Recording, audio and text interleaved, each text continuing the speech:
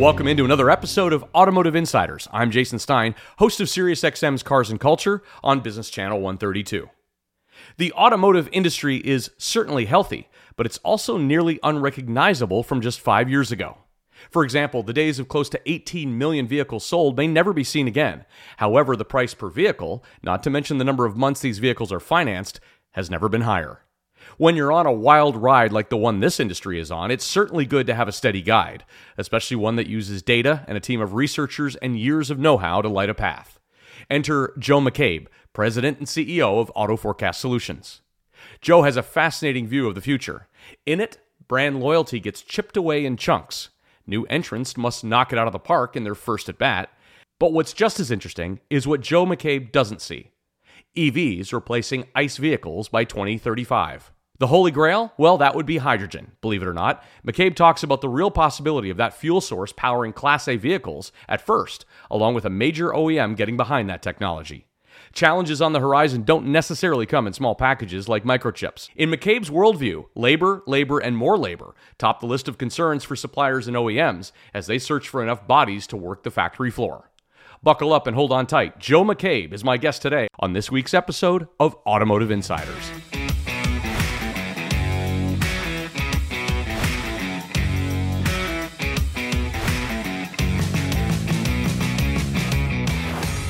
Joe McCabe, what a pleasure to have you on Automotive Insiders. How are you? Good, Jason, and thanks for having me today. I'm looking forward to it. So let's get into it and talk a little bit about some of the industry forecasts and outlook that you presented at an event in Georgia on March 9th, in Athens, Georgia, and talk about where you see the industry as it sits today and going forward. Let's start with the state of play today, Joe. Where are we? Yeah, state of play today is we're still suffering from a semiconductor shortage. We are hearing language within suppliers of maybe that is sort of a smokescreen in some cases. It's easy to hide behind it right now because, hey, it's not my problem. It's someone else's supply that's feeding my product. So we're on the edge of what the disruption is. If it's semiconductor or not, there is still disruption regardless of where we want to pinpoint it. In terms of a forecast, we're still in the low to mid 15 million range for North America this year. And that's not really baking in a Q4 potential nuclear event with UAW and Unifor coming together for negotiations. We don't get north of 17 million till 26 in our forecast. And frankly, we never get back to our high 17, potentially pushing 18 million unit market in North America. The whole dynamic of the industry's changed. The idea of producing less cars at higher profitability per vehicle has really helped the manufacturers change their profitability model and help them with Wall Street. And we think that as we exit this problem that's called COVID and or related, we're going to have a brand new landscape out there, new players and new dynamics on how they're going to play. Would you ever think you'd see that day? Could you have ever thought? No, last time we did this, global recession, all the people that went in the recession came out the other side. So it's okay. Now the lights turn on and everyone's trying to get back, and it's the same legacy players building cars for 100 years. And hey, let's get back to work. Now we have just really, you throw electrification in the mix, and all you need is a couple $1 billion of potential SPAC money, or maybe some charismatic leader and a nice AutoCAD drawing, and all of a sudden you're in the car business. And with brand loyalty, we see eroding. No one's bleeding that Chevy and Ford blood anymore unless they work at a plant or had a relative that work at a plant.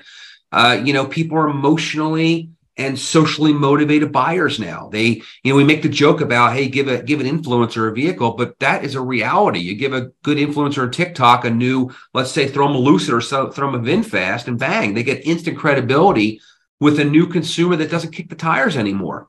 And that's really changing how legacy players and new entrants can attack this market. And again, on a different playing field. New entrants don't need a sales outlet where the legacies are forced to maintain it. High cost structure, they can't get eliminated. They can't eliminate from their business plan. So it is truly the Wild West out there. And predicting this would have been, 20 years ago, you're crazy.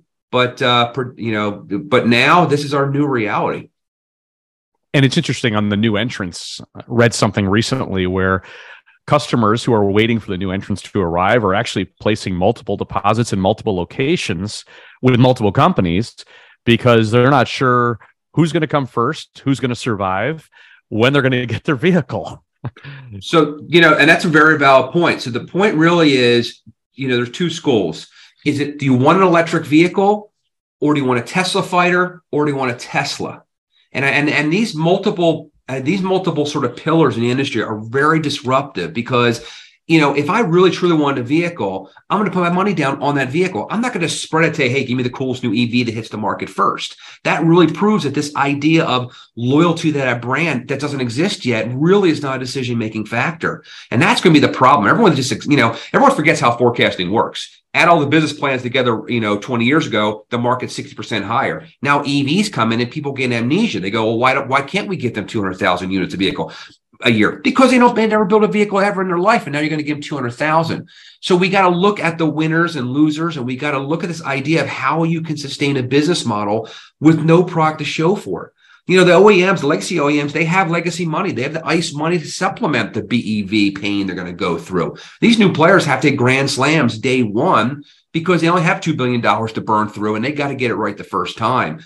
So, it's truly the thinning of the herd is really going to be interesting over the next decade. What are you seeing in terms of EV adoption? A lot of conversation about where that goes, but what's your prediction? I still would think we're on the early adopter phase. People want the shiny objects. Yes, Tesla's doing okay, but you got to look at Tesla critically. They have issues with body quality, fit and finish, but they fed into this idea of building a Tesla ecosystem like Apple. We all going to look at that as going, people are going to buy Cybertruck whether they think it's pretty or not because it's a Tesla.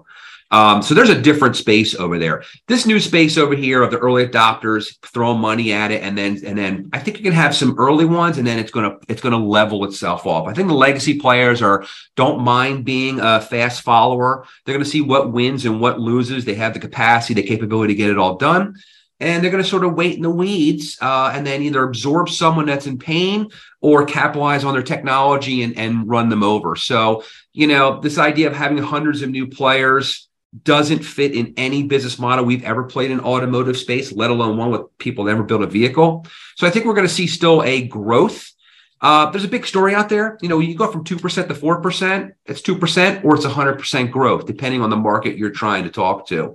So we can spin the story any way you want, but this idea of 100% EVs by 35 just doesn't make any rational sense. Well, now, in fact, we're starting to see even the European Union back off from some of the really aggressive regulatory stances that they had taken, much to the delight of some premium automakers. Absolutely. If you can find a way to repurpose a proven internal combustion engine and throw some bio e-fuels in that thing, that's a huge win. That is paid for technology, paid for R&D. That block exists. To go out there and reinvent a whole new infrastructure and produce the other ones at the same time, it's a difficult mountain for all these manufacturers to climb. Right, exactly. Let's talk a little bit about hydrogen. What is your take on the future of hydrogen and its viability in the light and commercial vehicle segment? Yeah, so short story is we're fans, right? It's the most on paper. It's the most the smartest play. You can crack it out of water. You can crack it out of air. There's no byproduct. The most abundant element. Wins across the board. Toyota, obviously, we believe is going to be in the forefront of that. They didn't bet on the BEV story. They've since changed their story and said, yeah, we got to get BEVs, but they're in for the hydrogen long play. Hydrogen's going to play better space in the commercial spot first because, think about how electric vehicle, BEV has a large battery where all the energy is stored. If you can find a way to bring that battery to, say, 1/3 the size and eliminate, 2/3 of all your mineral requirements and then store your energy in the hydrogen tanks where the energy is going to be stored, that's a nice win, but they're big tanks. So putting them on big Class A trucks makes a lot more sense first. It is super, super expensive. We talked to other players in this Class 8 space, and it is obnoxiously expensive to get it done. So we really need a lot of subsidizing and play in that. I think from a passenger side level, look, you got to follow the money. And I'm going to use Toyota as a benchmark. Toyota wants to be here 500 years from now, not 50, not 5. So they have to look at the long game. And the idea is, how are you going to make money off a consumer in perpetuity? So you got to eventually move them to electrification. Then from electrification, that's when you're launching pad to say, okay, you've assumed something that doesn't use petroleum. Hey, here's hydrogen for you. We use the analogy of, Tapes existed when albums were out, but they weren't cheap because they want to start a lot of money for the early adopters to pay for that. And then all of a sudden here comes, MP3s, and then here comes online services. There's always got to be that next revenue stream. These are publicly traded whole companies that need to improve shareholder value in perpetuity.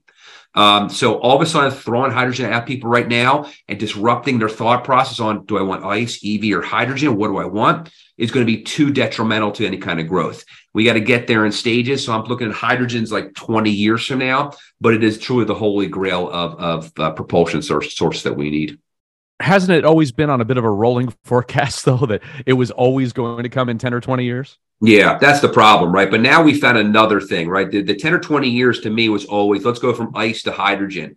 Right. And you were convincing a major consumer base to completely change their way of thinking. People thought they're in a hydrogen, it's here comes the Hindenburg. It's not that, but there's an optics play in it. I mean, GM back in early 2000 said we want 1 million on the road by 2012? That's right. Right. And people call us, where's your forecast? I go, I'll give it to you right now. It's zero. And they would get mad at us because they were suppliers being asked to bid on. I go, it's just not going to happen.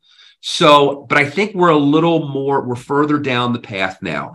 If we're convincing more and more people to adopt a technology that is not internal combustion, you have a new thought process that says, I am willing to look at other propulsion sources. And if you can convince me the next one is going to be affordable and check all the boxes, great. Most people don't buy electric vehicles for the environmental side of it. They buy it because it is a Tesla fighter. If they did, the Chevy Bolt and Nissan Leaf would be the number one selling vehicles of all time because, hey, everyone wants an electric vehicle. Electrification is a governmental and environmental driven initiative, not a consumer driven initiative. And you got to find a way to make hydrogen a consumer driven initiative. And that's going to take decades, I think, to really get that tipping point. What do you make of all the recent battery plant investments in North America? And let's even take the most recent one, Volkswagen in Canada. Yeah, I mean, they're all good. And when you throw billions of dollars, in the U.S. with IRA, when you throw $35 per kilowatt and 1 gigawatt plant is 1 million kilowatts, all of a sudden when you're getting thrown $2, $3, $4 billion, that's real money. I'm a little concerned that we're going to be throwing so much capacity at it. There's going to be still a shortage on the material side, or we're going to be overcapacitized for batteries because we're trying to prepare for that not being the short end of the stick. The PowerCo one is its own story because it's not like it's an LG or Samsung coming to play. It's an OEM. It's a well-established global manufacturer that's getting into their own vertical with this PowerCo brand. And I think it's going to wake up a lot of people on a global scale going, I might have a really bad case of FOMO here. If they see something in Canada we haven't seen yet, and they're Volkswagen, and we get to another shortage and they are first at the trough for all the minerals because they own them, we got a problem. So either A, we're going to find a way to partner with them, or B, we got to rush there too and have a big, it's the gold rush again, only with lithium. What's going to be the next player's going to come in and say, I want a piece of that too. So the fact the OEMs are getting directly involved and not leveraging just, the Stellantis LG relationship or Samsung, which are also great, really is going to change the tide. I think we're going to see a massive flood of manufacturers want to own that vertical. Final thing, when you think about the suppliers, and we've talked about this on this program for a while, suppliers who were all in on internal combustion engine 5-10 years ago, how do they cope with the next 5 to 10 years? Yeah, they're not worried. We're talking to them. We're doing multiple studies. What they're worried about is labor shortages. They realize electrification is going to be a bifurcated market in the future. We're going to have ICE and electrification and living in harmony. It's not going to be a light switch moment where they wake up one day and all their products are obsolete. We're talking to suppliers that bend metal for powertrain. They go, look, we're just going to move that person to bend a battery tray or something that's going to be unique to an electric motor. So they're not concerned yet from a product mix. They are deeply concerned about the labor pain that is rampant across North America, and we know global. But specifically in North America, they have major OEMs come and go, good news, you're our number one supplier. We're going to increase by 20% next year. They go, I don't know how I'm going to do it. I can't supply you now because I don't have a workforce that wants to work a third shift because we have machinery that goes for 24/7 here. I got the gig economy and Starbucks and Walmart Amazon taking all my labor away. How do you think I'm going to get 20% more productivity out of a staff I can't get 100% for now of your low volumes? So that's going to be that's going to be the new semiconductor story of the next coming years of We got to find people that want to turn the wrench and re-educate people the importance of manufacturing. That is the number one worry that suppliers are having today. Just one more. I actually had one more thing for you. Affordability. There's an affordability crisis with transaction prices where they are now. What's your take on that? Yeah, I don't know where the money's coming from. I mean, we threw a lot of money at it during COVID, and I just don't understand the fact of where it's all coming from. We see the monthly payments as well as the number of months being financed going up. That is not a sustainable market.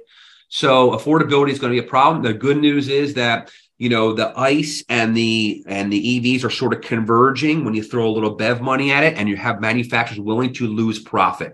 Ford admitted the only way we're going to compete with that Mustang Mach-E is to lower its price and lose profitability, because Tesla is just changing the landscape of how people play. So we don't judge them on profitability. Hey, there might be a little way of closing that gap. But I'm concerned that we're going to have another bubble 3 years. You go to any new car dealership, nothing is marked under sticker. They're all over a sticker or more. I think 3 years from now, we're going to have a lot of people underwater again. And unfortunately, we're going to be, history is going to repeat itself. It's really, it's pointing that direction. So I'm a little concerned about the affordability model, but the idea is that they build a Netflix model around, they spread the payments over enough time. I always tell people, I own $1,000 iPhone. I'm not going to give you $1,000, but I'll give you $30 a month. At the end of the day, it's still going to be $1,000. So the higher, I think we're going to see more and more, 72, 84, even 96 terms that potentially are going to come out. But I think that's going to really bite us in a few years when it all comes to a head. Fascinating. Thank you so much, Joe. I really appreciate you sharing your thoughts on Automotive Insiders, and we look forward to talking to you again soon. Thanks, Jason. Always a pleasure to be on your show. That's this episode of Automotive Insiders. Remember to follow the program wherever your favorite podcast appears. And thanks again to my guest, Joe McCabe, President and CEO of AutoForecast Solutions. And thanks for listening to Automotive Insiders. I'm Jason Stein. We'll talk to you again next time.